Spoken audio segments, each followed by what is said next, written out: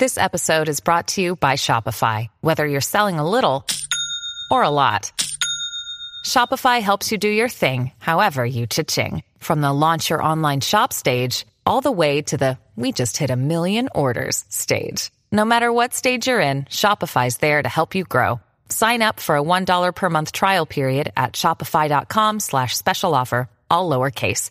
That's shopify.com/special offer. You are now entering the Bad Christian Podcast. Okay, Howleys, welcome to Daylight Savings Time in November. Now, Howleys is a derogatory term that Hawaiians use to refer to mainlanders like us when we come over there and we're morons. And my friend JJ, who's from Hawaii, and he was also in the band Sent by Ravens, sent me that one. Thank you, JJ. Thank you for listening. Now, Hawaii doesn't have the same problem with daylight that we do here where I live in Seattle. Hawaii is near the equator, so they get about 12 hours of daylight every day. But here in Seattle, when the daylight savings time changes, it gets dark at a ridiculously early time, and it's depressing. It's like 4:30, 4:45, and it's already almost dark out. It's totally dark by 5 o'clock right now, and that's pathetic.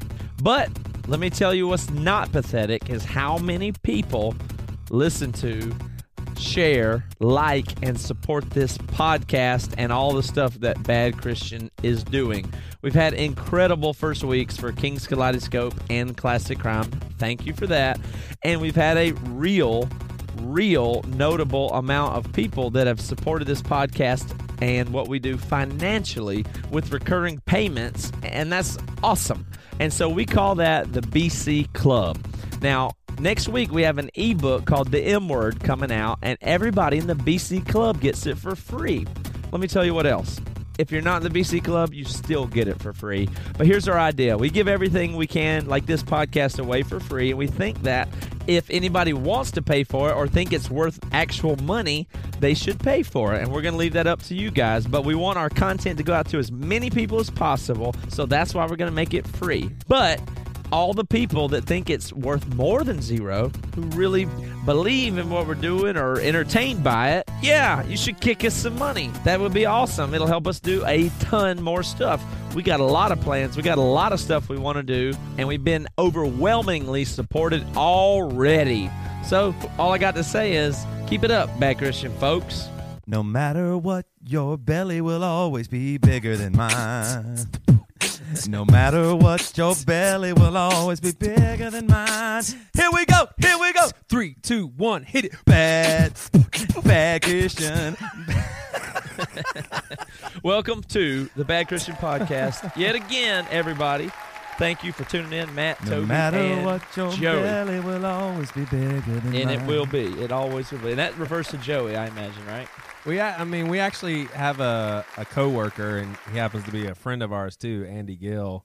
And I can't get away from these fat jokes. I mean, I said something about Toby being fat, and he looked at me and he said, "Now he has a visual of me and Toby at that very moment." He looks right at me and says, "I listen to the podcast. I know who's fat and who's not." I'm like, Andy, look at me. I'm not fat. I feel like I've given you freedom. Yeah. Like you can eat whatever you want right now, do and whatever nobody you want. is like, "Yeah, that's Joey." So that's Joey. I love that dude on the podcast. So we used it as a crutch early on in order to just have something to do or some go-to stuff. But I'd really have to hand it to me and Toby. We've definitely found other ways to make fun of you other than just your weight to actually make the podcast go on. Yeah, y'all forward. stuck it out though. Y'all stuck the fat jokes out.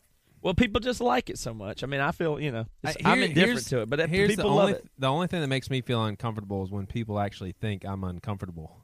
Oh, like, yeah. when people are just like, "Man, those guys really are hard on you." I just want to be like, "Yeah, we're all friends. I don't really care." Like they actually feel bad for you. You mean? Yeah, like this person wrote us, and the first part's really cool. I think so. It says they just wrote us, and this guy he just joined the BC Club, and I thanked him, and then he emailed me back and said, "Things are actually going good. I've been taking my son to church, and he loves it. Never wants to go home. I still haven't spoke to anyone, but haven't found it necessary yet. Can truly say that without your podcast, I wouldn't have gone back to church. So you guys have helped me out. I think it's good that you guys tell people that they need church, though, because I'm pretty sure Matt and Toby are slightly retarded. I'm sorry you have to deal with them.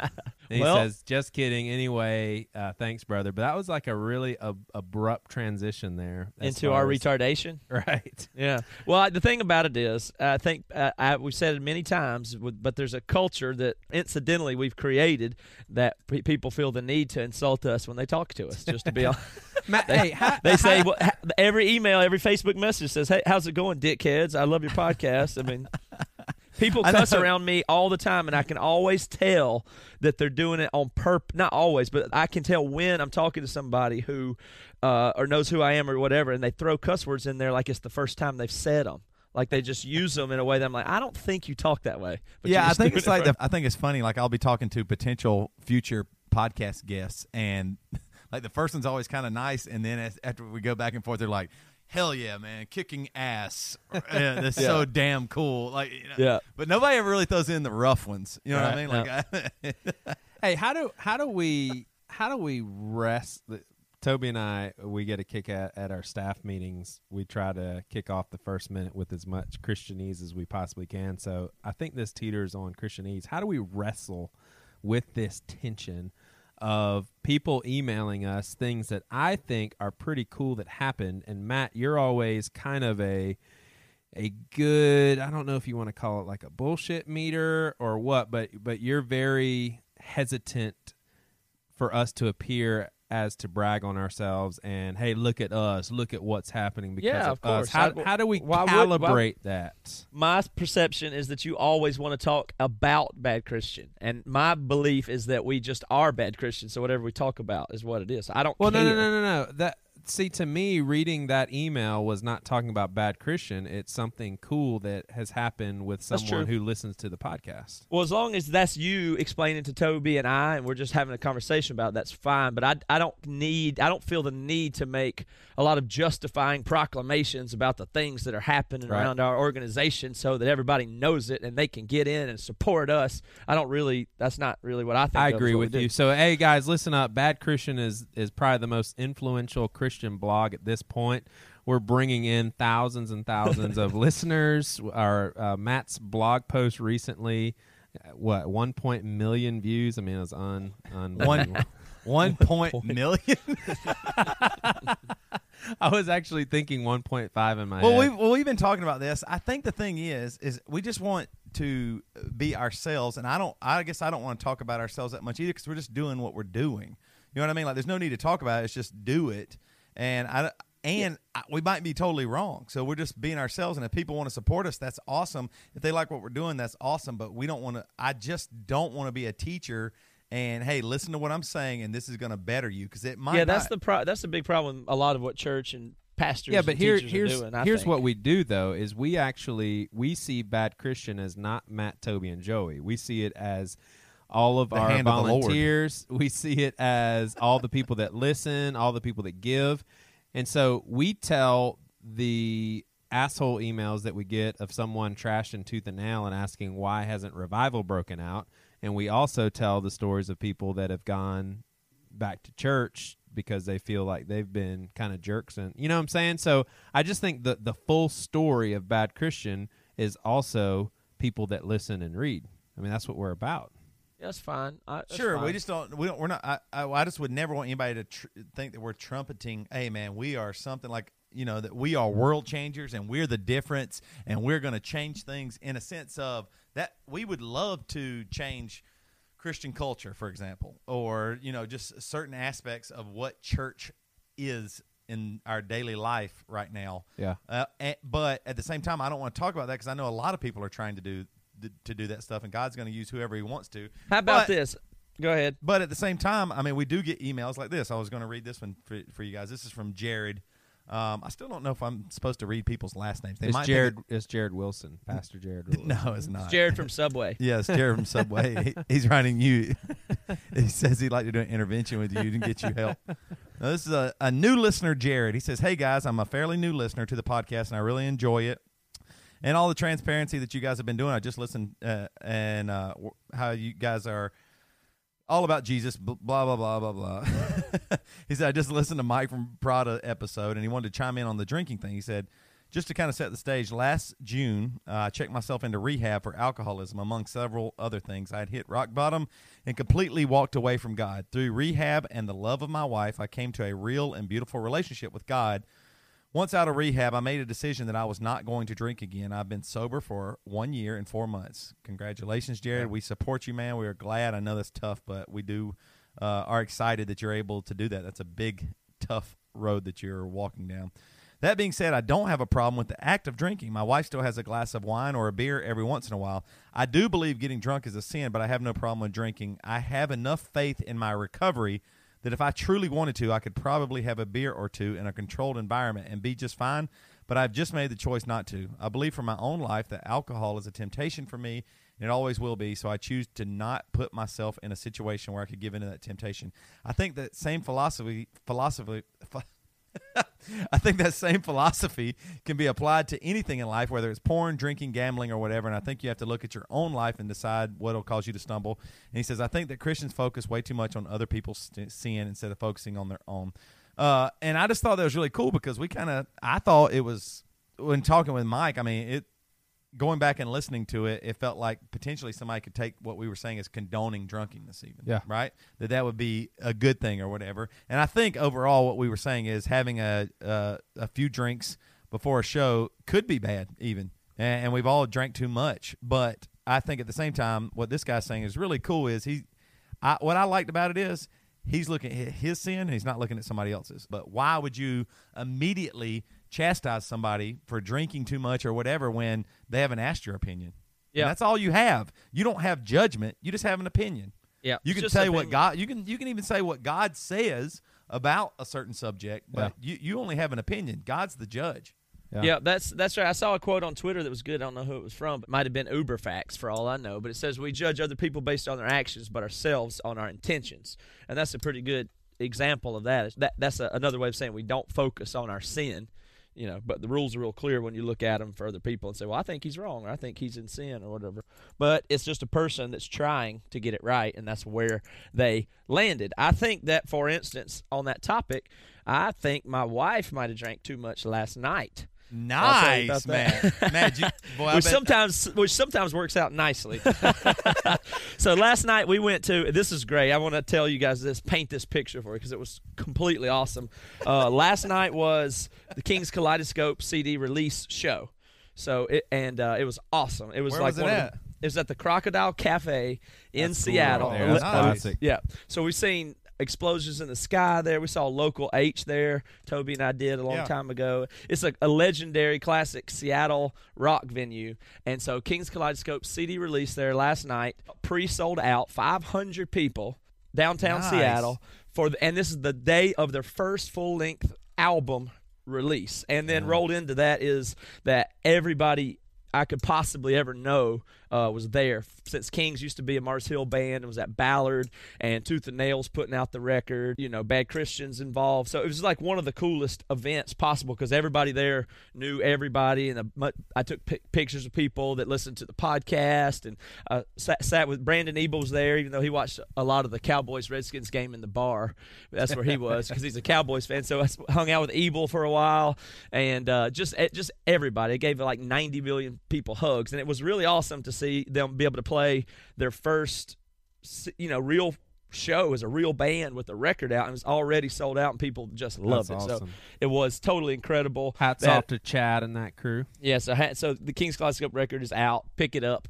But yeah, so they said the bar sales were pretty low given the scenario because there's a lot of all ages people, and it definitely was a lot of church people and a Christian crowd overall.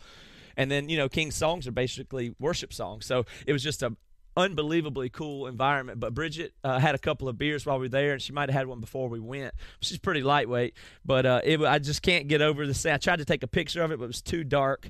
Bridget and I are standing in front of the bar, and it's late in King's set, and so they come on, and they're doing an encore, and they're playing like All Creatures worship song. And my wife is singing singing All Creatures with a beer in one hand and her other hand raised up to God, singing the worship song, along with a whole bunch of other people in the venue. It was a sight to behold. Indeed, it was really a really cool thing.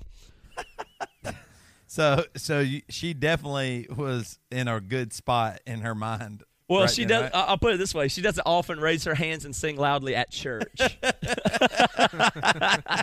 but she was definitely into it last night. It was special, though. It really was. It was kind of a magical, special night. So it was great. So congratulations to those guys. And do we know how the album is doing at this point? We don't at this point. The first week numbers for how well it did, what will be on SoundScan, we'll know next week, and we'll probably report. I don't know if we'll report those on the show. And while we're at it, they'll be out there. But as of right now, it is the first week as we record this. The show was last night, so we do know that they were number 2 on the iTunes charts behind Casting Crown yesterday. So that's wow, cool. That's cool. Screw Casting Crowns, man. Yeah. You guys help. Yeah, screw Toby can't even say it. Casting Crowns. And while we're at it, Classic Crimes album came out as well, which is pretty unbelievable album. So big week for the music label Bad Christian. Joey, So you never really listened to Classic Crime before. Are you actually a fan now or not? I really like that album. What do you have guys, to say that? Huh? Do you have He to has say to that? say that. He's compelled to. Yeah, I have to. But how do I convince you guys at this point that I mean it too? Like, there's no way I can. I mean, is there any way I can convince you guys that not only do I have to say it, but I mean it? I hear you. I have to say that. I have to say believe that. you. I believe you. And let me also report back that so far nobody has is pending our experiment from last week. Nobody has told Bridget about her iPad screen, nor has she apparently listened to the podcast yet. So good job on everybody keeping your mouth shut. Has it been fixed? I was going to ask you that. Did you fix the iPad? Yeah, I got it back. It's fixed. It's fine. Okay, well then I have a question too. Thinking about that, because something happened to Jess today, and I was like, oh, wait, yeah. is this news with Toby right now? No, this isn't news with Toby. I was thinking about how you got a deal from Target, and that was kind of, in retrospect, I was thinking that I guess that could be wrong. Like you mean when I got a deal on my iPhone, I duped AT&T and then broke the iPhone screen and didn't tell my wife? Those two deceptions? Yeah. Well, no, you duped also Target. I mean, you went to Target knowing that you did not have an upgrade, and then you actually finagled your way. They gave me one. Right. So, and you could have said, "Oh, you know what?" I said, if that's okay, then okay. You basically, I mean, it's close to lying. Right? I'm going to agree with Toby on this. I didn't lie. They said, "Hey, did you know you didn't have an upgrade?" I told him I don't know what my upgrade status is. But is that true? Did you know what your upgrade status was? I knew that I was eligible. I didn't know how much it would cost. Like, I know it's like it would be probably more than $199. And then when they did it, they said, "Oh, that we weren't supposed to do it that way." I said, "Well, is nobody going to get in trouble?" And they said, "No, it's okay." So I said, as long as that's okay with y'all, then that's whatever. And they let me do it. So I don't know what else I was supposed to do. Here's I didn't my trick question them intentionally. So Jess went to a store here, I forget which store it is, and bought some curtains for our house. And the lady was like, "Oh, this is a good deal, blah, blah." So Jess she bought like some curtains and a couple other things for our house. When she got home, she realized that the lady had only charged her $1 for each curtain. And there were a lot more than that. So now she's asking me, should she go back and tell them, "Hey, I think this is probably wrong." She thinks it's a lot more money for each curtain. And I said, "Well, I'm going to bring it up on the podcast and see what everybody says." So, Joey, what do you think? So she basically thinks that she got a really good deal unintentionally. Yeah, she thinks that no matter what, the price she saw was not $1. Right. Like they would be, they wouldn't have been. At what place was this? I forget the store. Mom and Pop or chain or what? No. It's a major store. I want to say it's like Bed Bath and Beyond or something like that. These are tough ones for me because I have such a deeply rooted eternal perspective where it's so like these situations almost don't even matter. I'll tell you what I wouldn't do is if someone gave me an extra 50 cents for change and I recognize it 2 miles down the road, I'm just not going to turn the car around. But do you think she should go all the way back over to Mount Pleasant and say, "Hey, I think I might have got a deal here"? Here's what I would do if I were in her shoes is I would call them and say, "Look, you guys gave me these for way less money than what they are. I would rather not drive all the way there, but I do want to just tell you so maybe you can fix your records or something like that. And then they would probably say, oh, that's our bad. Don't even worry about it. But if I were in her shoes, I wouldn't make a special trip all the way to Mount Pleasant. I mean. What, she feels bad? What's that? Well, she didn't necessarily feel that bad, but she was just thinking, maybe, because we felt really blessed lately, too, by the Lord. And she's thinking, should we just honor the right and do the right thing? Because the right thing would be, hey, you made a mistake. Let me, come clean on this, right? Well, take it back. See what they say. They'll laugh at her. Yeah, I know. I'm just thinking we probably won't. Yeah. It seems like it's it just just a mistake. doesn't matter. Nobody cares. Yeah, even nobody the cares. company doesn't even care. The company wants her to be happy, and they're like, well, we made a mistake, just like they did with Matt. Right. It's just one of those things to where you can go the legalistic route and just cross all your T's and dot all your I's, but let's really take everything into consideration. Nobody cares. So I think it's a case by case. If you accidentally got a Lamborghini for like $75, then maybe that would really have some impact. So you would judge that. It'd be just as wrong, I suppose, but the impact would be more worth considering. But I don't think anybody really cares. But there's whole mental disorders that revolve around just that type of thinking. Like, what if something I did affected somebody, and how far do you take it? And, if you over-assess the ethics, then it winds up to be a form of obsessive-compulsive disorder. Right. Like husband or wife don't accidentally have an affair. So there's a limit then. I mean, that's what I'm saying. It is bad. Like, what if I said, oh, man, I accidentally cheated on Jessica. I didn't realize. I thought I was ordering French fries at this place, and she was a prostitute. It ended up being a prostitute, and I had sex. And then she overpowered you? Yeah. I mean, I thought I was paying. But like Joey said, like Pastor Joey says, don't sweat the small stuff, Toby. Yeah, thank you, Pastor Joey. That's awesome. It's because he has such a deeply rooted, eternal perspective. Think about it. Like, think about all the hassle and hustle and all that stuff that we do, and it just doesn't matter. I mean, I can't go there. I mean, I don't know. There's certain things where I'm just like, yeah, it just doesn't matter. But it would matter, like both of y'all kind of thought about like, because it's a big corporation. Now, if it was just a little tiny mom and pop shop and $30 to $50 or something meant a lot, y'all would go, oh, well, we need to help them out. But I mean, that's true in the ethical sense. But the problem is no matter what, you can't overanalyze ethics forever down to, did I step on a bug? Did this piece of paper fly out of my car Like, window? for example, let's say I'm you're going just measuring the economic. Well, I'm just saying you're measuring the economic impact, are you not? Because Jessica didn't do a deception on purpose. So the only thing you're assessing is the fact that somebody was economically harmed inadvertently due to the indirect actions of your wife. So you've got a lot of stuff going on there. It's not as simple as she took something from somebody. All right, so let's say I have a crazy busy week and I pick up like 15 pizzas for a church event. I mean, all joking aside, I have actually been going through a pretty significant season of depression. Wait, we have to put all joking aside for this? Yeah. Okay. All right, let's be serious. That doesn't mean that you guys can't laugh and trip. It just means I'm not kidding. Okay. Now. This isn't a joke. All right, get real with us, Pastor Joey. Yeah, so I talked about this in the podcast in the summer, basically talked about how I was transitioning off of one medication because it was losing its effectiveness and was getting on another one. And some of the side effects of not being on it was getting some of my emotions back. Hey, I want to be delicate, but it is hard for me to hear this with your belly hanging out. Your hair belly's not hanging out. There was 4 inches of your belly hanging. Yes, it was, Joey. You just fixed it. What are you talking about? Matt, there was 4 inches of hairy belly just staring me at the face as Joey's talking about, I've been going through this really rough time, and all I could see was his belly moving in and out. Hey. So the flip side of that, or the upside of that, is that I've kind of been able to cry more easily and be more in tune with that emotional side of me, which I like. Downside is just high level of irritability, and recently I've started to feel super OCD and just have had a really hard time shutting it off as far as just the things that I have to do. We don't ever talk about OCD. What do you mean OCD? Well, just it's probably too much to get into, but I mean, I definitely am OCD and obsessive compulsive think about things too much, worry about things. So basically, Is there a specific thing? Yeah, well, I mean, I'm unclear just, on that. It can be very, very silly things. Give us some examples if you don't mind. Let's see. Like I can think of maybe something that I said to someone that I didn't really mean a certain way, and it just eat at me like crazy one day, and the very next day, nothing in the situation changed, but I'm totally fine with it because I just see it for what it is. I see. So it's just my mind doesn't handle certain things.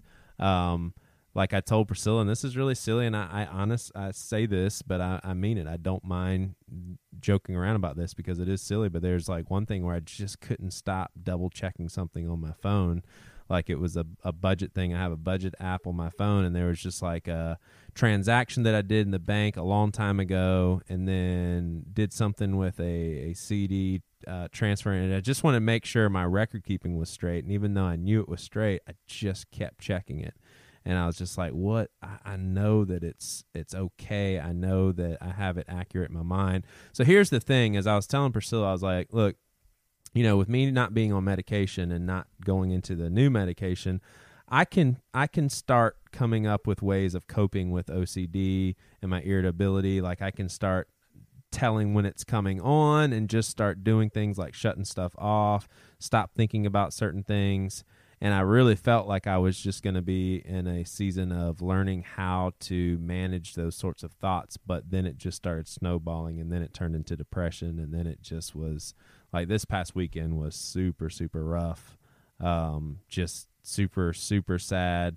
I usually enjoy leisure time, especially when I'm by myself and just kind of being able to do what I want to do. And I was just completely miserable.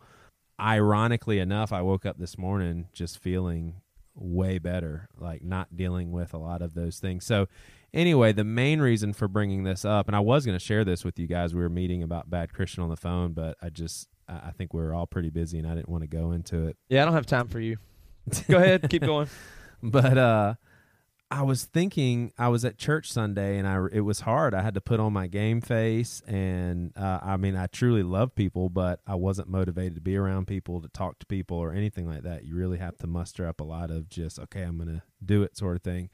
And I thought about how Toby and I were pretty zealous about people, being the church. And there's a lot of people that will come on a Sunday morning and, claim Christianity, and I do believe that they're Christians, but never take any more additional steps in being in a small group or serving inside the church, like serving one another or serving, people that aren't in the church. And it gets frustrating. And sometimes we'll talk about it a good bit, or we'll really encourage people to join small groups. And I feel like I was in a position to where I'm the pastor of this church. And if I was not, and I was attending, my state of mind would have resisted anything. And it would have simply been, you guys are probably right, I'm probably wrong, but I don't care. Like, please leave me alone because I just cannot take any step further. It opened my eyes to the sympathy that I should entertain when it comes to people that are there on a Sunday morning. They're just like, please just leave me alone.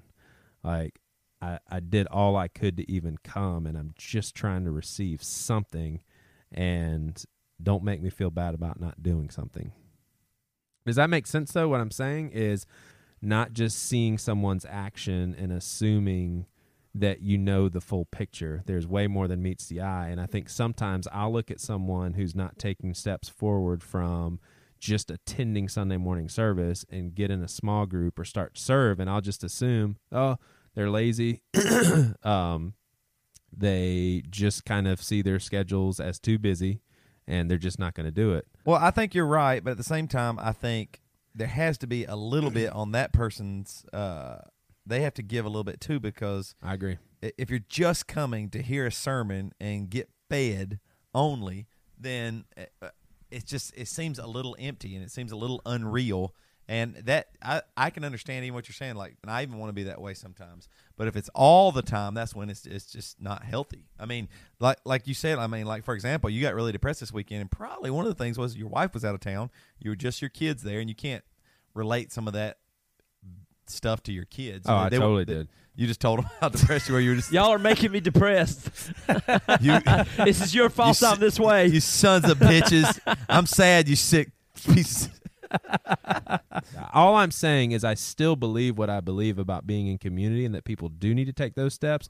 I personally, and I won't say anything to you guys, I personally need to take more into consideration because I was able to personally experience I don't want to be around anyone right now, and I don't care that it's wrong. Hey, that's great, man. Yep, that's good. That you don't care about anything it being wrong. You just want to sin. You're unrepentant. Right? Yeah, your Is that what you're lifestyle saying? choice is Yeah, bad. your lifestyle choice is unrepentant sin. Yeah.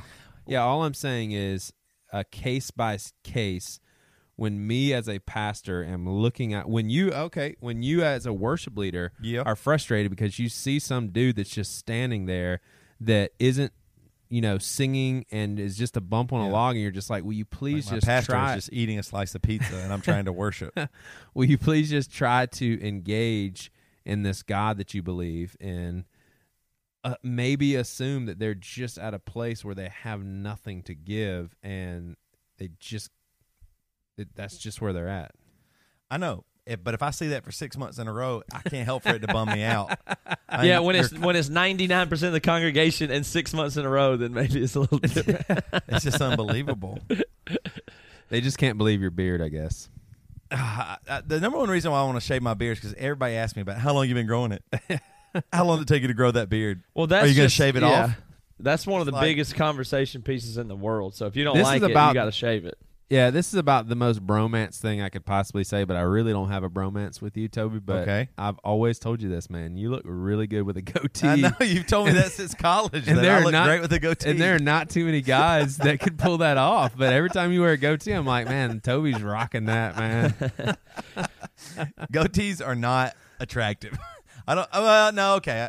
On some men they are, but a lot of people that have goatees, I would say, aren't. I'd say if you can rock a goatee and look good, it's a rarity. But If you it can is- grow you can do facial it. hair, it's to your benefit in the way. Like you have to deal with body hair, Toby. I know, but anybody that can grow good facial hair, the benefit is you can pull off all those different styles and try them out. Whereas people, Well, I've like told this me to Matt too. don't. Here's what I don't understand is Matt is doesn't have much hair. He's Nope. not a hairy guy at all. He can't even grow a beard or anything, right? I am covered in hair. Probably 95% of my body at least is covered in hair. I really believe that should burn calories. I don't understand why that doesn't. You think the growing of a hair burns enough calories that it should? Yeah, how much? Okay, look at your front yard with grass in it, and Yep. how much that energy that takes That's to true. keep it healthy and growing, and then it grow new ones. And I mean, it's just, I don't understand why I don't get calories. anything. It does take calories, but just look at it this way: if you didn't have hair, you'd be even larger. That's all. If you didn't grow that body hair, you'd be even bigger. My God, I didn't think of it that way, man. Guys, let me ask you a question. Do you think the world, especially for Christians, would be better if we had conversations as freely as this?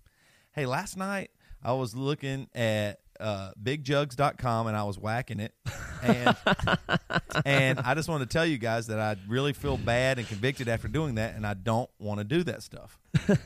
What do y'all think? Y'all think By the world, openness and honesty, you mean? yeah, like a lot of times we stay hidden and we say stuff like, "Oh man, I've had kinda struggles lately. I've looked at some things. I shouldn't have kind of some second looks." But what you're saying is when you say second look at a person, you're walking around and you take a second look at a female or male, whatever. You're saying, "Man, look at that ass. I wish I could have it." Or, "Ooh, look at those boobs." Or, the reason why you feel convicted and it not good is because you're thinking of it sexually, making it pornography. Pornography being anything, a mental image or an image that you use for sexual gratification, right? So I'm just saying, like, wouldn't it be better if we were just more open? And my point with that being is, I think that's kind of the point with X3 Watch, that you can be open. What is X3 Watch?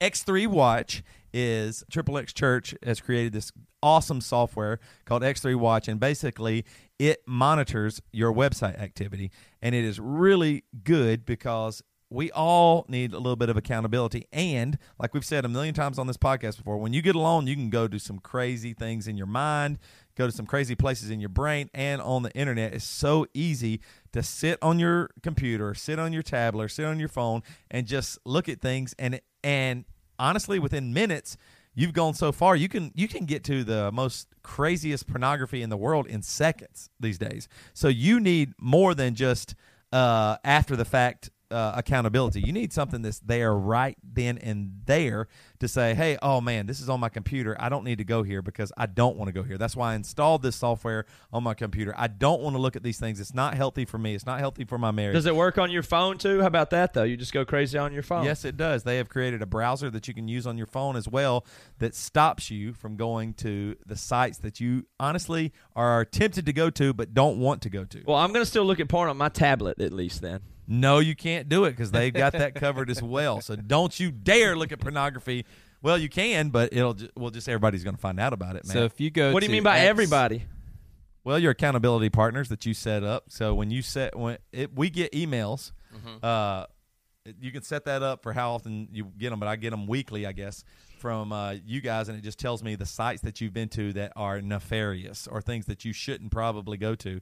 And what's really cool about that is sometimes it even catches sites that aren't necessarily pornography sites, but are still a little iffy. So you visit x3watch.com/badchristian, and you can get half off the premium version of it. There's also a free version. So go there and check it out, at least the free version. And then we highly recommend, especially with the deal you get from being a Bad Christian listener, 50% off. Go check it out. You could use it. And we want to applaud you guys because many of you guys are doing just that. You're going to the site, you're downloading the computer software, and so we just think that's neat. Yep. Thank you for supporting our sponsor because they've been very happy with our crowd and a lot of people signing up and everything. So we appreciate it, everybody. Keep it up. Yeah. So Toby, all you Christians out there, we're just really glad that you have porn addiction and that we're able to have a sponsor that helps you stop that. Thank you for your pornography addiction that helps sex slavery and keep people in bondage. and get and our sponsorship. Thank you for your awful sin, you Christians. All right. Now we're going to get to our guest. This is going to be really fun. This is Lacey Sturm from the band. She used to be in the band Flyleaf, and she has a new book out. And this is going to be a great interview, so stay tuned. Hey. EmeryVIP.com is the place that you need to go if you live anywhere between New Orleans, Louisiana, and Seattle, Washington. We've got tour dates coming up with Emery, the Classic Rhyme, and Artifacts Pareo. We only tour a couple of times a year, so you definitely need to make it out this. And this VIP is a one-of-a-kind thing. So let me tell you where we're coming. November 9th. We're going to be in Jefferson, Louisiana, then Houston, Texas, Austin, Texas, Fort Worth, Phoenix, Arizona, San Diego, California, Los Angeles, Anaheim, and Sacramento, California, Portland, Oregon, and Seattle, Washington.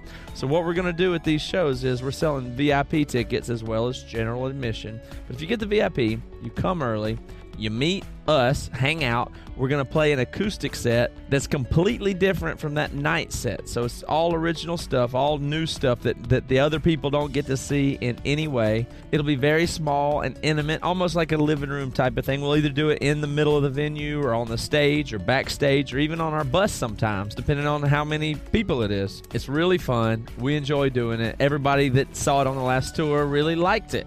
So come see it. You can't miss it. Emery, Classic Crime, Artifacts Pareo, EmeryVIP.com. Yes.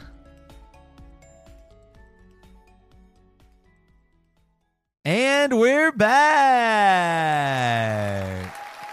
All right. Hey, for a lot of our listeners, Lacey needs no introduction. You guys know her as the former lead singer of Flyleaf. Some things going on with Lacey, though, is she wrote a book, so we want to talk about that. She's got a solo project that she announced recently. And by the way, she's married to a dude named Joshua, and we talked to him for a second, so no wise ideas for you listeners trying to get in touch with her or anything like that. Lacey, how are you doing? That you would say that. Well, you know, you automatically assume that our listeners would automatically want to date her. They don't want to just listen to what she has to say. There's a handful, man. You don't care about our listeners. Hey, Lacey, this is true though. Like, we have several friends that listen to the podcast, and they don't really care about the music guests we have, but all of them told me, they're like, oh man, this is the first guest. Lacey's the first person that we actually know, and we really were excited to hear from on the podcast. And you're the second female we've ever had on the podcast. Number 3. Who's number the third? Whoa. Oh yeah, That's- Brittany Brittany and sorry. So you're number 3. So Why we do you have think not. that is? That's what we were going to ask you. Yeah, we'll talk about your book and some of that stuff too, but let's just talk about that. What is that alarming to you that in general that there's less female guests on male-driven stuff, or do you think that's a problem out there? Well, I don't know if it's a problem. I think it's a problem that we don't have more all-girl stuff and all-guy stuff in general. I think that there's a lack of that. Well, I mean, even consider like your band. I mean, it's not. It's kind of way more rare that a female lead singer band really blows up and does great. And I mean, even in the band world, it's kind of male dominated, don't you think? Yes. Well, when we first started touring, I got kicked out of several clubs because they didn't believe that I was in the band.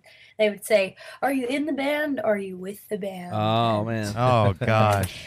And then I got kicked out of a dressing room, like physically, like pushed me out the door, closed the door. Because they thought you were a girl that was hanging out with or trying to hang out with the band, so they didn't even assume you could be the lead singer or a band member, huh? Yes, and then there's also the problem when you would go to a really just like, dark, dirty, dingy club or whatever, and we come on stage and they don't expect a girl to be up there, and so when they see you immediately, it's like start yelling profane things and telling you to do things and you're not there to do, and you say, that's the club down the street, that's not this one, so we're here to play a rock show. Gosh, I didn't even you know what, that's funny. It just shows you how ignorant I am, but I didn't even think about that. Like, you're trying to go on stage, especially I guess if you guys were like the opening band or something like that, and then just some of the audience just says just the worst things to you, huh? Yeah, that was pretty normal. I mean, we're in a bar, and people have a certain mentality when they go to some of those bars. Did you guys tour mostly in bars and secular type venues? Is that where you guys did the most stuff as Flyleaf? Yeah, we didn't start doing Christian shows. We weren't actually embraced by the Christian community as a whole. Even our own church didn't understand what we were doing. And Did they think you guys were devil music, or just they were confused in general? They were saying, why would you want to bring our youth group to a bar? Oh, gotcha. And so, but our Jared, our guitarist, his dad was a deacon at the church there, and they had several meetings that were focused around our band and whether or not we should be allowed to play there. Like, we wanted to play a show one time for the youth, and there was all kind of controversy about that we play in bars. And anyway, why did you want to take the youth group to a bar? That's where I'd be. Okay. That's where I was before I hated Christians. I hated church. I would never have gone to a church to hear a band. I still do. I'm just kidding. I'm kidding. But no, I think, do you think people are just scared that, like, do you, and obviously, I mean, like, you guys wanted to play for the church, and then you said, they were questioning because you had played at a bar, what would influence you would have on the youth. But I mean, that is just such a fear-based thing, don't you think? I mean, they're just scared that you're going to be stronger than Jesus, and the bar will beat Jesus. Is that what you think they were saying? Well, I personally didn't care if the youth group went to the bar. I was wanting to play for the people in the bar. I didn't want to play for the youth group kids, and that was just my own thing. And we had our original bass player. He didn't understand. I mean, the guy who actually said, "Hey, I heard you're looking for a band. You want to come play guitar and sing in my pool house with my friends?" And I said, sure. I was about to give up on looking for a band at that time, and he called that day. I decided to quit. He said, hey, and I thought, okay, well, maybe this is a sign. So I went over, and he's a really good bassist, but their family was very conservative. Like, his mom was like just super conservative. I've never heard anything like it before. Like, she was upset with him because he came and picked me up, and I'd ridden in the car with him by myself. Wow. And I was like, what planet are you guys from? I don't even understand what's happening. Like, I have no idea how to respond to what's happening. Like, she was upset, and I said to her, you don't have any male friends? She said, no. I was like, okay, well, I don't know what to say to that. I don't know. I never heard of such a thing. And so later on, he ended up leaving the band, which was a good thing because he was not on board with wanting to play in a bar. And I thought that was cool that it worked out that way because I think that's where we were supposed to go. And there's people that are supposed to go to church and supposed to play in church and supposed to play for the youth group, and they would have a hard time in a bar. And me personally, people looked at me like I was crazy when they're like, why is she so angry? Or what's wrong with her? Why does her music sound so sad? And they just didn't understand. You play in a bar and they're like, yeah, all right. So it was good to know where we were supposed to be. Is that true? Like I've said that exact same thing that you just said, and I've really been questioning, like, lately I really have been asking myself, where did I hear that from? Is that true? Do I believe that? Like, are bands supposed to play not at bars? Like, I mean, like, is that where do you think that idea comes from? And the reason why I say that is because here's what I really believe. There was a long time ago when Emory started, and we were put on a tour that was mostly churches, and it was unbelievable. I mean, seriously, we were no names. They put us in super nice hotels, gave us 2 or 3 rooms each, wonderful green rooms. There was just an audience that was there of like a few hundred people, and it felt like just the most fake thing in the world. And I realized pretty early on that it was. The kids had to be there. That's where their parents are going to take them. But when you play at a bar, somebody's paying a door fee or has to buy a drink or whatever it might be. So they're like, I'm going to be here. I'm paying to be here. I'm going. This is real for me. And so I think that fakeness, like that idea of somebody just going, oh yeah, well I'm just supposed to be here for a youth group. I mean, I guess I can see it. And Joey, you might can chime in on this too, having been a youth pastor and stuff as well. But isn't that just fake? Like you just get to play for people because they have to be there, right? There's no capitalistic market pressure, nothing. You don't have to be good. You just have to be a youth group band to get hired to play for the youth group and get taken care of. You have to be safe. And then you get fake youth group mosh and stuff. They don't know. Oh, totally. So, I mean, there's no. It's kind of offensive to me as a musician and try to make our music good enough that somebody would buy a ticket for it. That you can be a kind of band where there's no supply and demand drive to how good you are. It's just you get to play at a church. I think it depends on from the band's perspective. Do you care or not? Because like the motivation. Do you care whether or not people actually like you? Okay. No, that's what I'm saying. Some people wouldn't if they're making money and they're staying in nice hotels and the kids are saying, "Yeah, that's awesome." I mean, that's fine. What's crazy though is I've seen so many bands that did the church circuit and they die out. They just they can't because they don't actually have a fan base. It's just, oh, we got to do this. The church is paid for us because it was a Saturday night where the parents get to drop off the kids and no, there won't be any drugs or alcohol, and at least supposedly. And then it's just that idea is frustrating. Like the idea of, hey, yeah, you guys maybe you're supposed to be in a bar or something because you hit it big or you made it famous, but we're supposed to be in a church. I do wonder that because I've said that same thing. Hey, man, there's some bands that are supposed to play at the youth group, and then there's bands like us that are supposed to play at the bar. And I'm like, no, it probably should be both, right? You should play wherever you want, and hopefully people like your music because you're trying to honor God with it. Same way as you pay for a plumber to come to your house because you want him to be a kick-ass plumber and do a great job. You know what I mean? Like, hey, my husband's I'm not a plumber. Oh, is he really? my husband's family, his family business. Yeah, and that's awesome. What I'm saying. I want to. So he's a Christian plumber. That's exactly what they are. Okay, that's why people hire. Hey, when he does plumbing work at a Christian's house, do they say, "Hey, will you please say the name of Jesus while he's fixing my pipe"? There's a lot of prayer in plumbing, that's for sure. So, Lacey, your book is called The Reason, and you said a minute ago before that when you got into this or before this time, you weren't a Christian at all. What is this book about? Well, it's about my journey, I think, to my perspective of hating people and hating myself and hating life and not believing in God at all and hating the idea that people would believe in something that was going to not be safe in the end. That, like how I came to that perspective and then how I had an encounter with God that changed my perspective on people. And how old were you when that you had that encounter? 16. 16. And what led at 16? What led you to already like hate people? Because I can resonate with that really well. Hating people comes very naturally and easily to me. Mm-hmm. So, like at 16, when you say you hated people, that's a pretty serious statement. What does that mean? Why did that happen? Well, I hated people unless they hated other people. Then I liked them. What happened was my mom. I mean, we grew up and it was a tough time for us. My mom was she was a single mom. She was a teen mom. She had my brother when she was 15 and me when she was 16.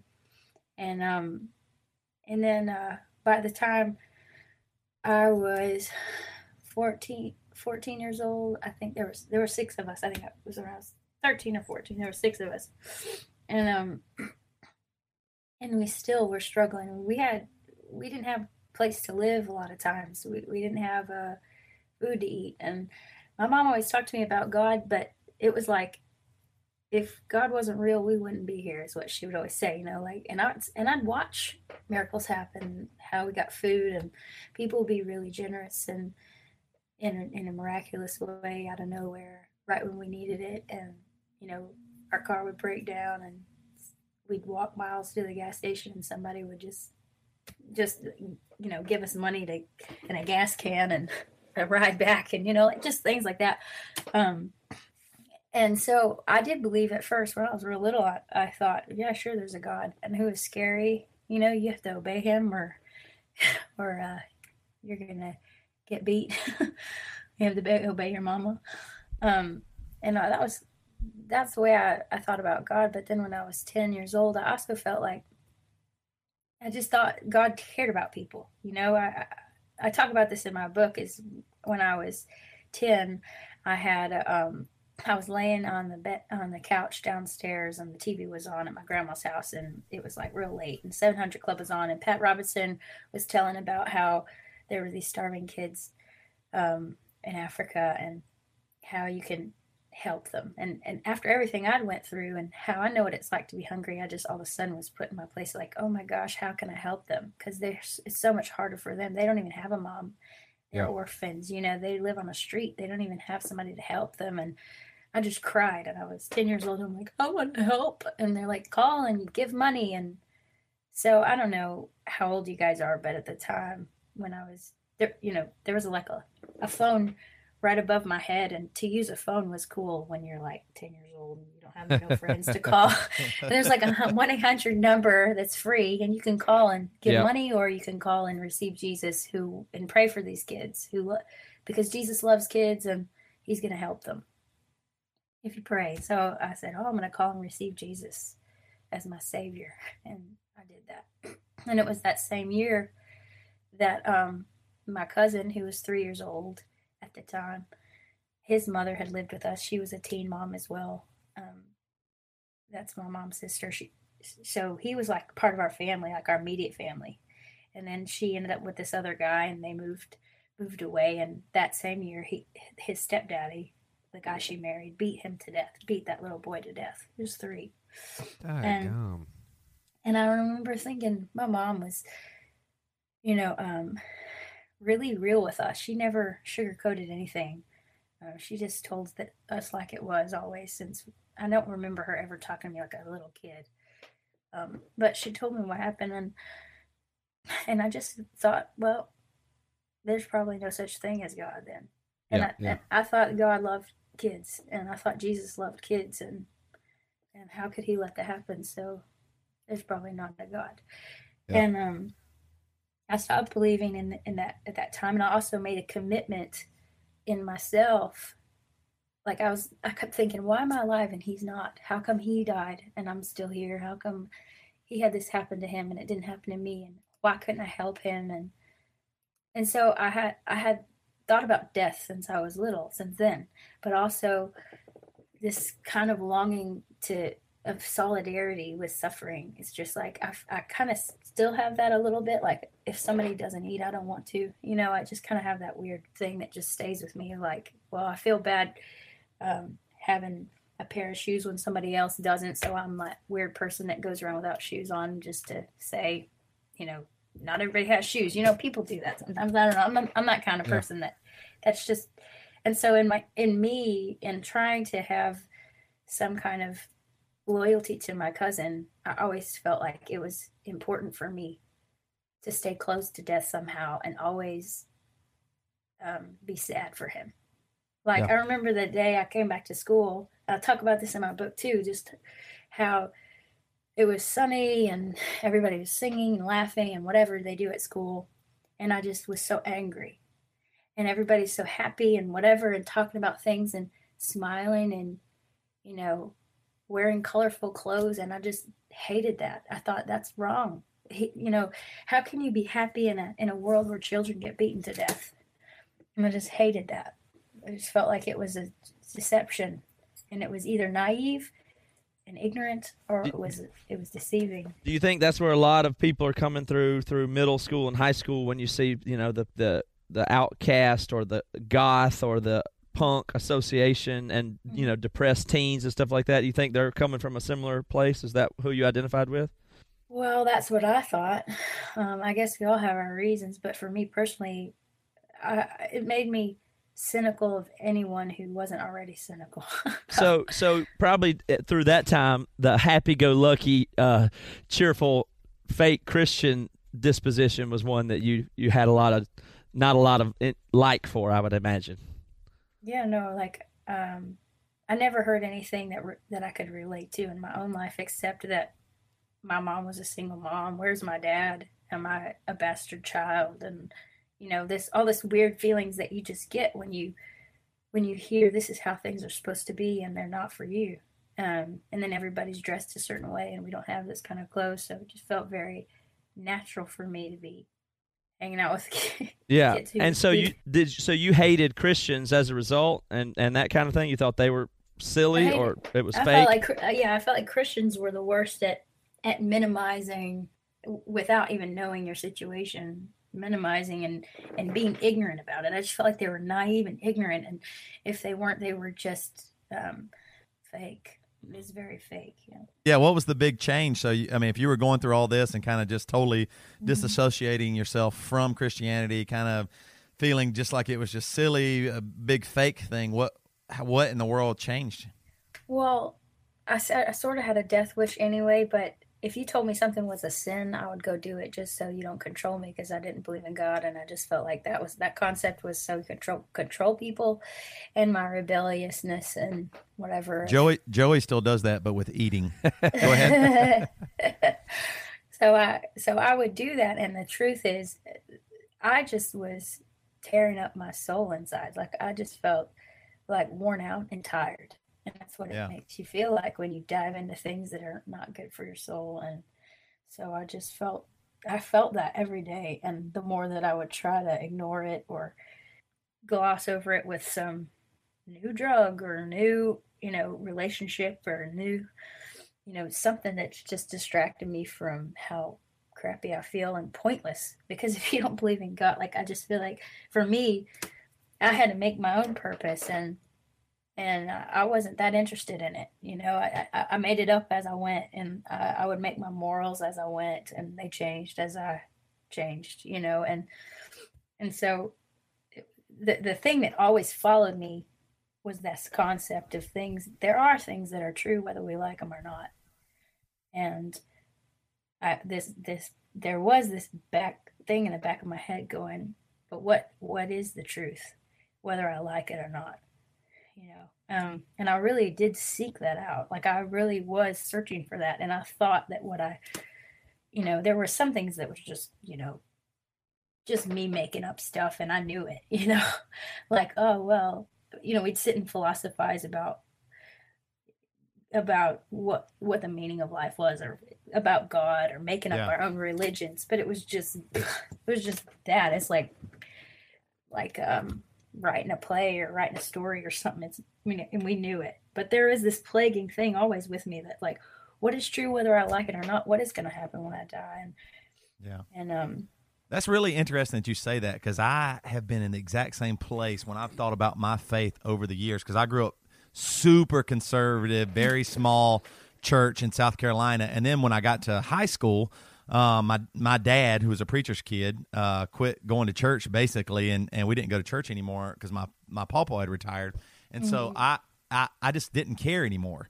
But what you're saying, like that idea of something always plagued you with what will happen, what is the truth? Like I really do wonder, like I would say there was a time where I don't think I was a Christian, but I really do still question that today. Like with what you're just saying, it seems I just can relate to that so clearly because I felt like I could never get away from Jesus. I felt like I tried as hard as I could, and like there's this idea, that same idea of like talking about life and the meaning of life and going through all the different religions and you know, maybe there's a bunch of ways to heaven or what is it, and there's this idea of wait, there is a point where I really do believe it. There's God in me, and I got to figure that out. Like, do you believe that there was a time where you and God were done? Is it that cut and dryly, yeah, I didn't believe in God, and then all of a sudden I did, or was it always a journey that God was there?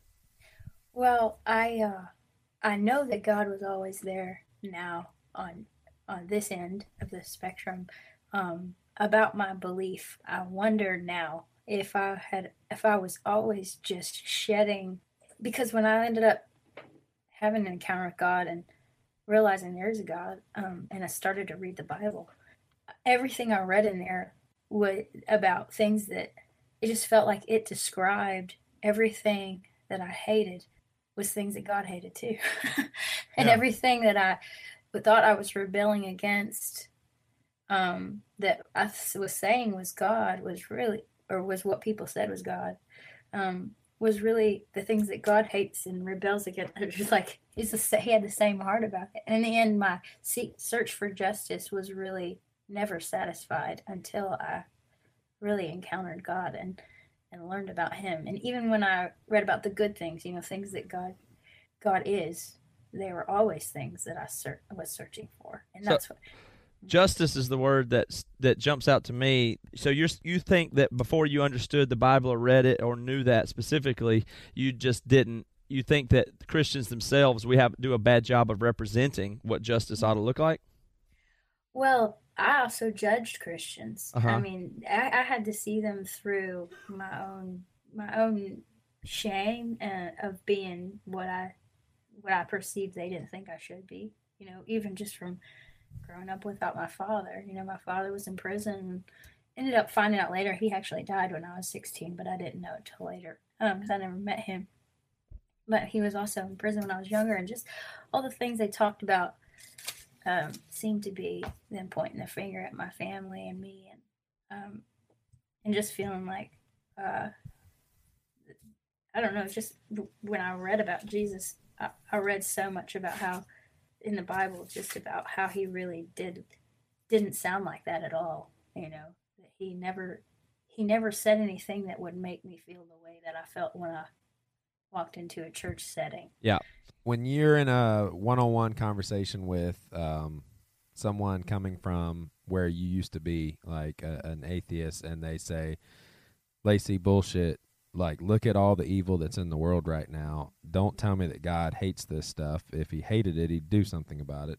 Mm-hmm. I mean, how do you, I mean, do you go there with people? I mean, how do you handle this? I'm learning how to just wait and see is this the right thing? Is the right time to talk right now? And should I say anything about this? Or what is it really the heart of hearts of what they're searching for? And do I answer the words or do I answer the heart? And what's actually going to help and what's not going to help? And I never thought about that before. I would just tell people the truth and they sort it out. You know, they hate me, that's fine. But now I kind of feel like I'm learning about kindness. Yeah. Go figure.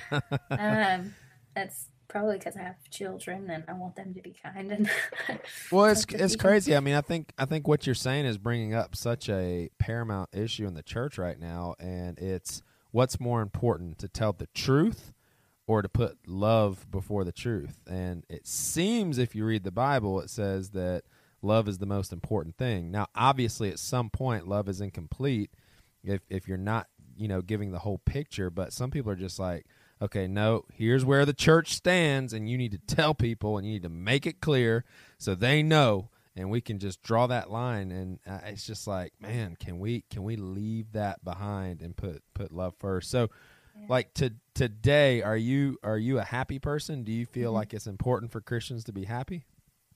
No. I think that there is a good. I think there's a good melancholy that maybe is godly. I mean, Jesus was a man of sorrows, and I think there is some people who have that. They're weeping prophets, and that's okay. Yeah. And I think after, like you asked me if I struggled with suicide after I became a Christian, and the answer is yes, very much, and even more sometimes. And I would write on my wrists, "Your life is not your own. You were bought with a price." Hey, Lacey, let me stop you there. So, I was interested to get to that too, and I'm glad we've got some of the backstory. So, Joey asked you, are there people, are you depressed or suicidal, which I imagine some of that stuff's in your book. So we want everybody to check out the book. It's called The Reason. But I'm delighted to hear you say that, because I was afraid that you're an asshole. No, what's wrong with you? Let me finish. No, I get it. I'm really delighted to hear that, because when we were going to do this interview, I was afraid that it was going to be the kind of thing where you said life was bad, then I got saved, life is good, or kind of thing, because we encounter that so much. And so I'm excited to go farther into that. We can spend a little time here if that's okay with you. So go further into that. You were suicidal some before you became a Christian, and you say you are still sometimes are, or even more so now? Well, no, I'm not now. I mean, I haven't thought about that actually since I got married, which I don't think it was because of my husband, but I think it's because of something that process has done in me that's been really healing. But after becoming a Christian, though? Well, after becoming a Christian, I definitely struggled daily. And I think it was interesting to be at a place where you don't care if you live or die, and then meet Jesus. Because I talk about that too a little bit in my book, just about how when you're at a place where you don't care if you live or die, you can give up everything and start over, and you have no concept of, what life is supposed to be or going to be. You have this feeling of like, this is what Flyleaf comes into play. It's like a Flyleaf is a blank page, and that's kind of what it is. It's like I don't have any plans for my life, so I'm ready to die. So what do you want to do with my life? And I go through that process with God in the book, where I talk about how the first thing he wanted me to learn about was that he loved me, and at the same time he also wanted me to learn that he loved people. And what that looks like, because I had hated people and hated myself. That's awesome. We've talked a lot about depression on here, just because a lot of people know that I struggle with depression. I, talked about how I've wanted to die myself before, and I think it's just, I think that some people think that attitude is honestly a sin, to be quite honest with you. I think some people would hear you say, no, it's okay, we need to be true to ourselves. Some people would say, well, that's kind of pushing back on what Jesus did. Jesus died so you'd be free from that. And it's just crazy. I don't know where people get that sort of thing from, but I know this, and that's a lot of people listening are just encouraged by you being, open enough to share that. I mean, that's just I actually think people are scared when you say something like that. Like, yeah, I'm a Christian and I struggle with depression, or I struggle with a sin and it's ongoing. Like it should be a thing where Jesus is so strong, he fixes it immediately. But that is not how anything works. Like I remember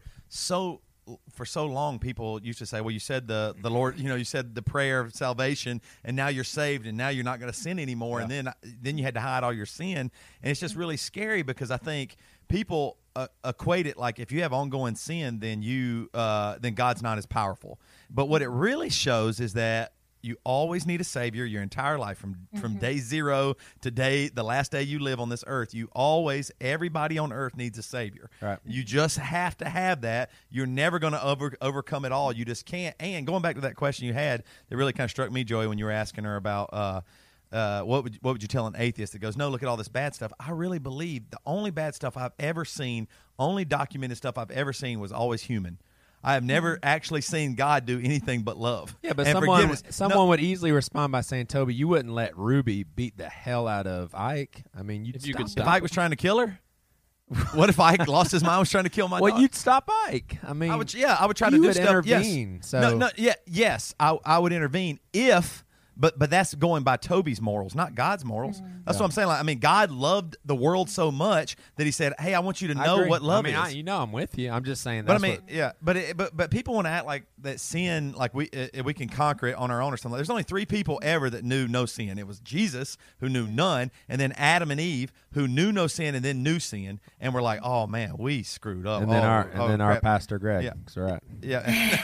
Don't say that. Don't say that. But I agree with Matt, Lacey. Thank you so much. I love the idea that we can be Christians and we have ongoing battles, and it's okay to talk about. We look down on somebody because they can't get healed, and the truth is, in the end, we live in a world that's fallen. We live in a place that's full of sin, and we struggle every day in working out what it means that we're saved. What does it mean for me today? Does it mean I need to learn how to give you thanks even though I'm sick, or does it mean that I need to renew my mind and have more faith and get healed? Like, what does that mean? I don't know. Right. I think it's different every day and different for where we're at, and it's all about our heart. So we haven't really got to talk about music much, and we don't have you on here much longer, but it is really cool. Like, I mean, with Flyleaf, you seriously huge band to be in, and like you guys got to tour with some of the biggest bands in the world, I imagine, right?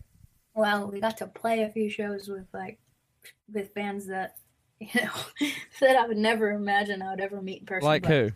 Metallica. No way. Really? Yeah.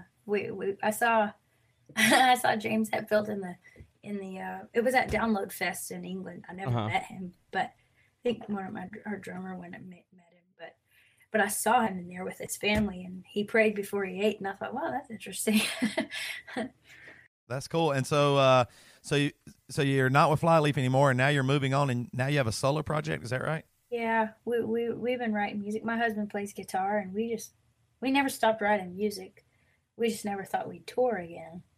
But then we got asked to do this tour where I went and told my story, pretty much what I talk about in the book, and play a couple of songs.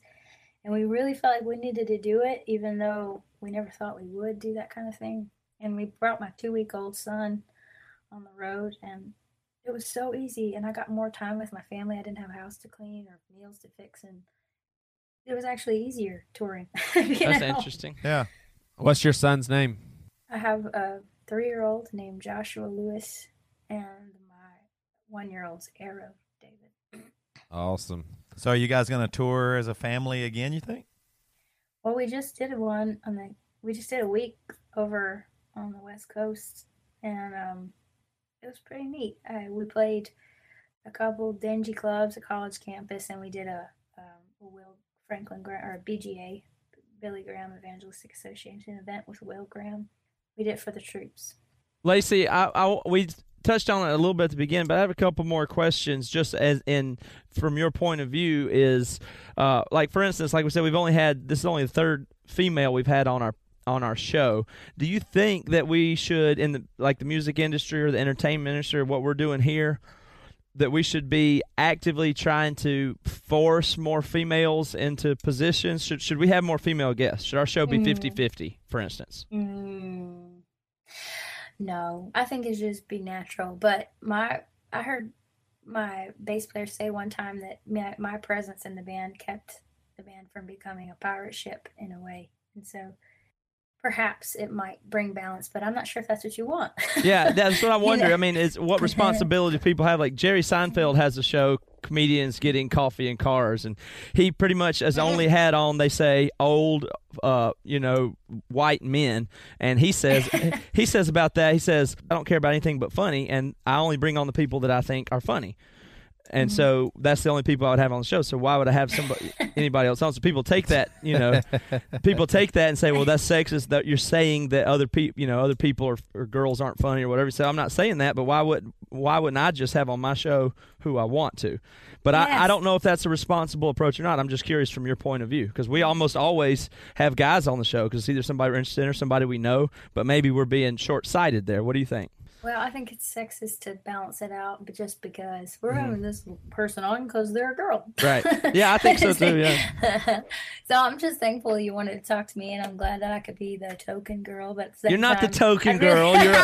You're a respected person that our audience cares about, who's an accomplished musician and has a lot of good stories. So that's why you're on the show. Well, thank you. No, but I'm just joking. But I just feel like, personally, I think you should just do whatever you feel like. I mean, be free. I think when we get caught up in all that, we lose our freedom, and that's what brought us to the place of where people want to listen in the first place so I don't know. Well, you heard it here. Lacey said be free. That means sexuality or drugs or anything. Thank you, Lacey. We'll talk to you later. Hey, Lacey, I don't know if you probably don't know this, but we're releasing a book next month that's called The M Word, and basically how it came about was Matt shared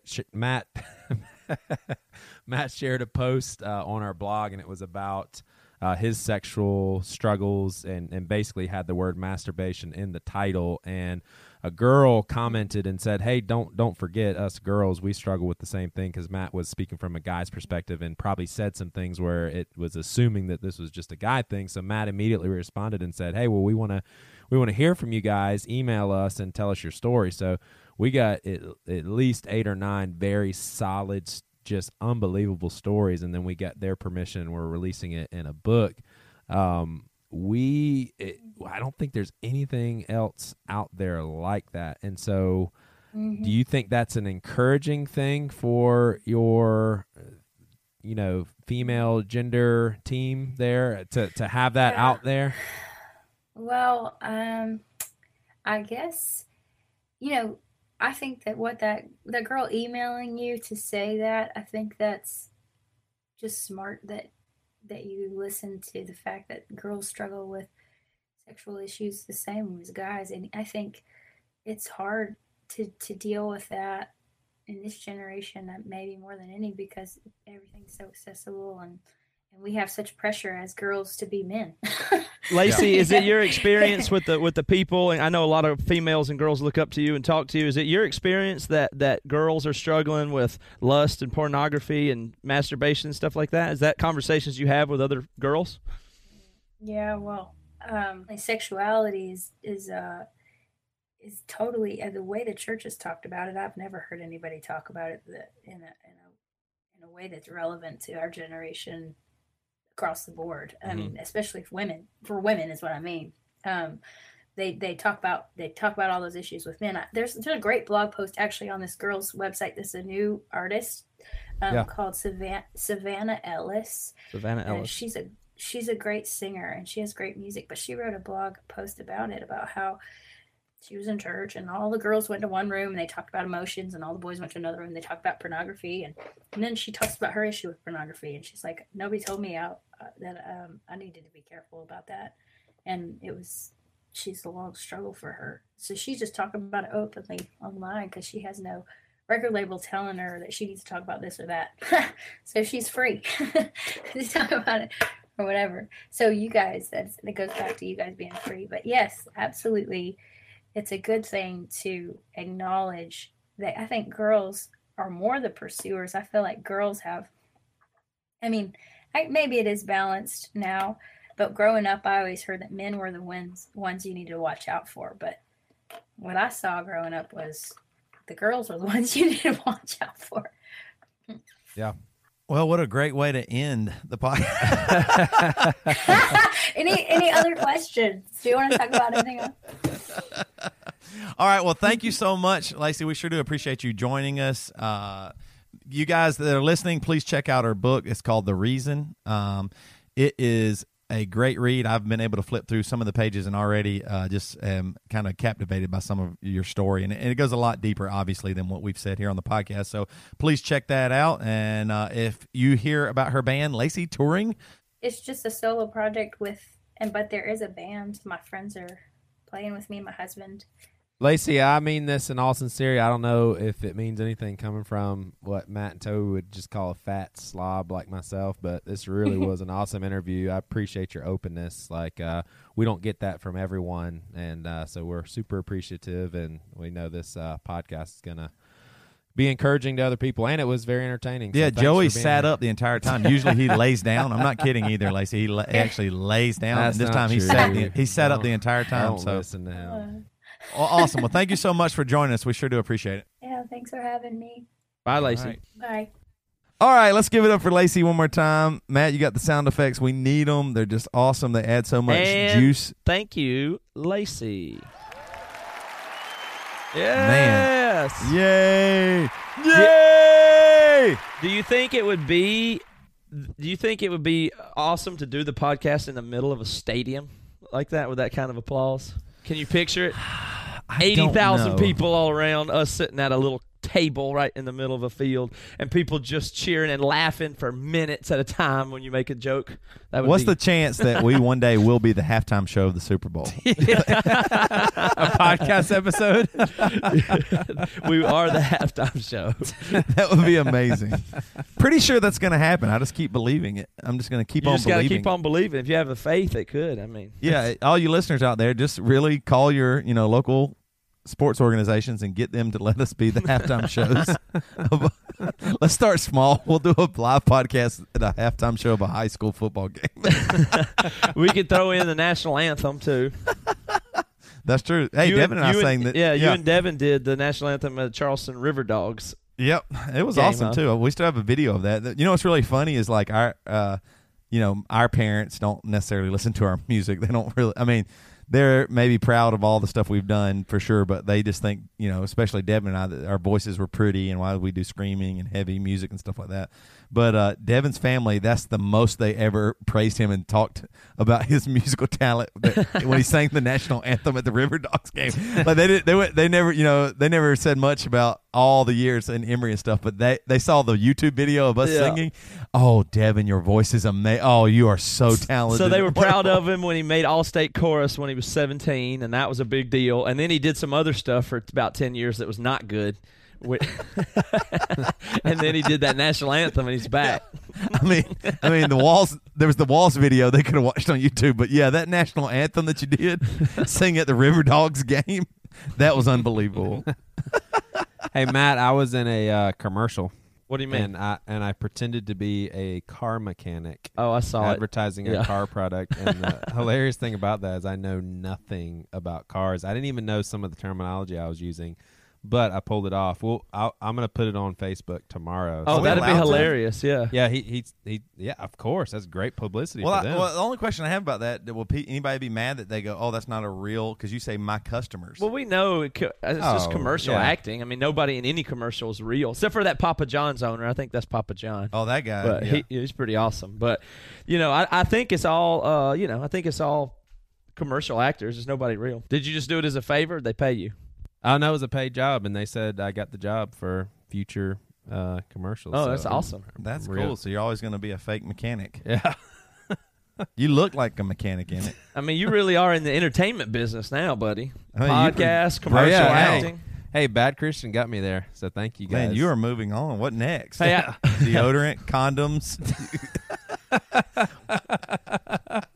Hey, I meant to tell y'all this. This one's really good. I went to the grocery store the other day and I walked. So I came out of the walking into the grocery store and there was a bunch of traffic. So there was a bunch of cars lining up to get out and they couldn't get out. So I was walking past the parked cars and there was a window down, and I walked past this car. There's a lady in it in probably her, I'd say, late 60s age. And I recognized her because I think she used to go to Mars Hill, and I'd seen her before. I knew I'd recognized her. I looked at her and I said, hey, or I waved, at her or something like that because I thought I knew her. And she looked at me kind of confused for a second, and she said, she's in her car, says, hey, she said, are you Matt with the radio thing? And I said, what? I said, she says, she just looked really confused. I said, well, I have a podcast. And she looked with eyes squinted. She goes, yeah. And then she drove away.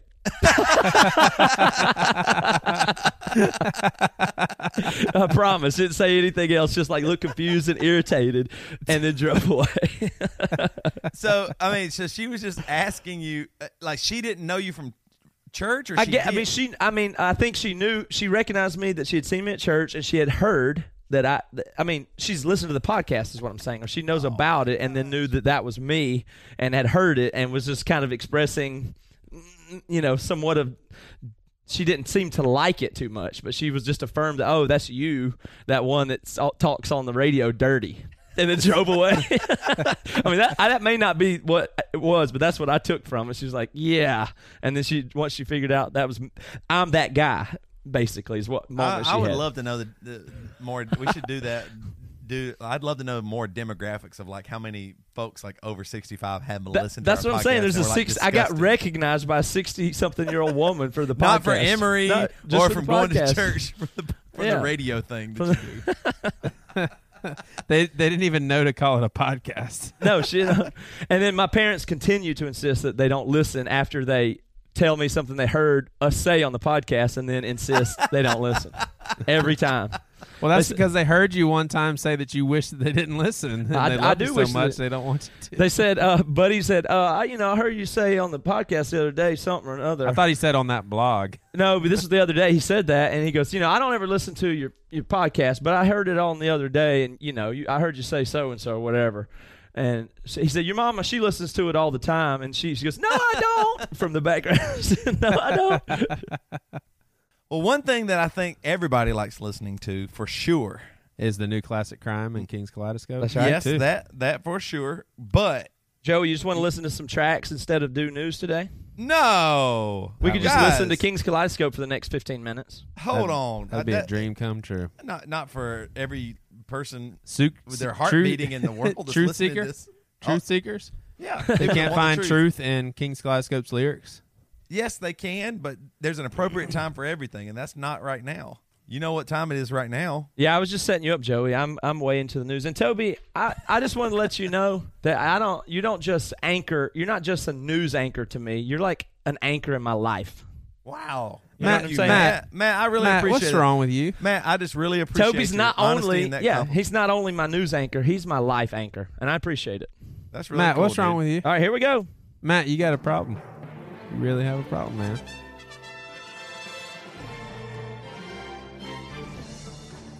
In a world where Matt has a damn problem. In a world where your best friend tells you how bad he has depression and his belly is hanging out during that. My name is Toby Morrell, and I'm here with the damn news. This is the damn news. This is the damn news with Toby Morrell. I'm Toby Morrell. I do have to give it to you. There's no other news anchor that says, here's the damn news. I like that. I stumbled across this first story, and I thought it was really interesting. It's from Gawker. And trusted source. Yep. And a man faked a coma for 2 years. I thought it was really interesting. All right, explain further. A con artist who pretended to be in a coma every time he wanted to get out of court apparently managed to keep the charade going for more than 2 years. Police in South Wales say 47-year-old Alan Knight, who had also been illegally living off benefits by pretending to be a quadriplegic, had spent about 3 years conning his neighbor out of $65,000 when he came up on their radar. He told authorities he had injured his spine in a garage door accident, paralyzing him from the neck down and causing seizures that occasionally put him into a coma.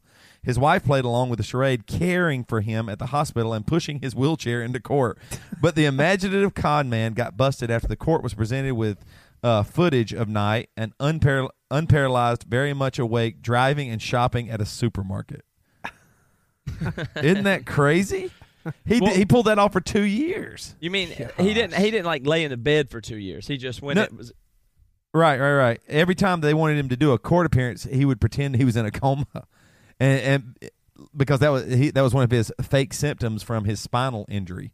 Because he was also pretending to be a quadriplegic. I just can't believe. I mean, for 2 years though, I mean that guy did it. You know what I mean? It worked pretty good. Like, I mean, part of me's like, man. Hell yeah. You know what I mean? Like, that's really crazy that you could pull that off. Like, I mean, I just can't imagine I was thinking when I was reading this, is there a time where like he had to lay still for 10 minutes while people came in the room? Yeah, and definitely. he just you know what I mean? He just pretended to be out. Isn't that insane? I mean, he really pulled it off. I mean, I know he's got caught now, and he's probably it doesn't say how long he's going to be. Well, again, in trouble, but I would say that it's just one of those things like we talk about a lot. The only reason this guy got caught is because of surveillance technology. So throughout history, we can only assume that this has been done thousands of times. Oh, I know. Because you're right. you didn't get busted by a surveillance camera or somebody saw you or tweeted that you're cheating on your spouse or whatever it is, like where you are. So that stuff is very interesting to me because as the society and the technology progresses, there's going to be less and less secrets and lies, right? Yeah. We're going to lie less in the future. Is that true? Well, I don't think will so. will our lying get busted evolve more. or adapt? Will we be able to figure out ways in and out of that? But the technology also will increase. Like some people talk about it, but what about the notion that technology will be so good that you'll be able to read people and lie detection could become technology, or even shared software where people could tell if you're lying or not, for instance. Like, what if everybody's wearing something like Google Glasses or a contact lens that if you were dishonest, it would light up, and we all agreed to wear it, because why wouldn't you wear it if you're not going to lie? So are we facing a future where lying might become impossible?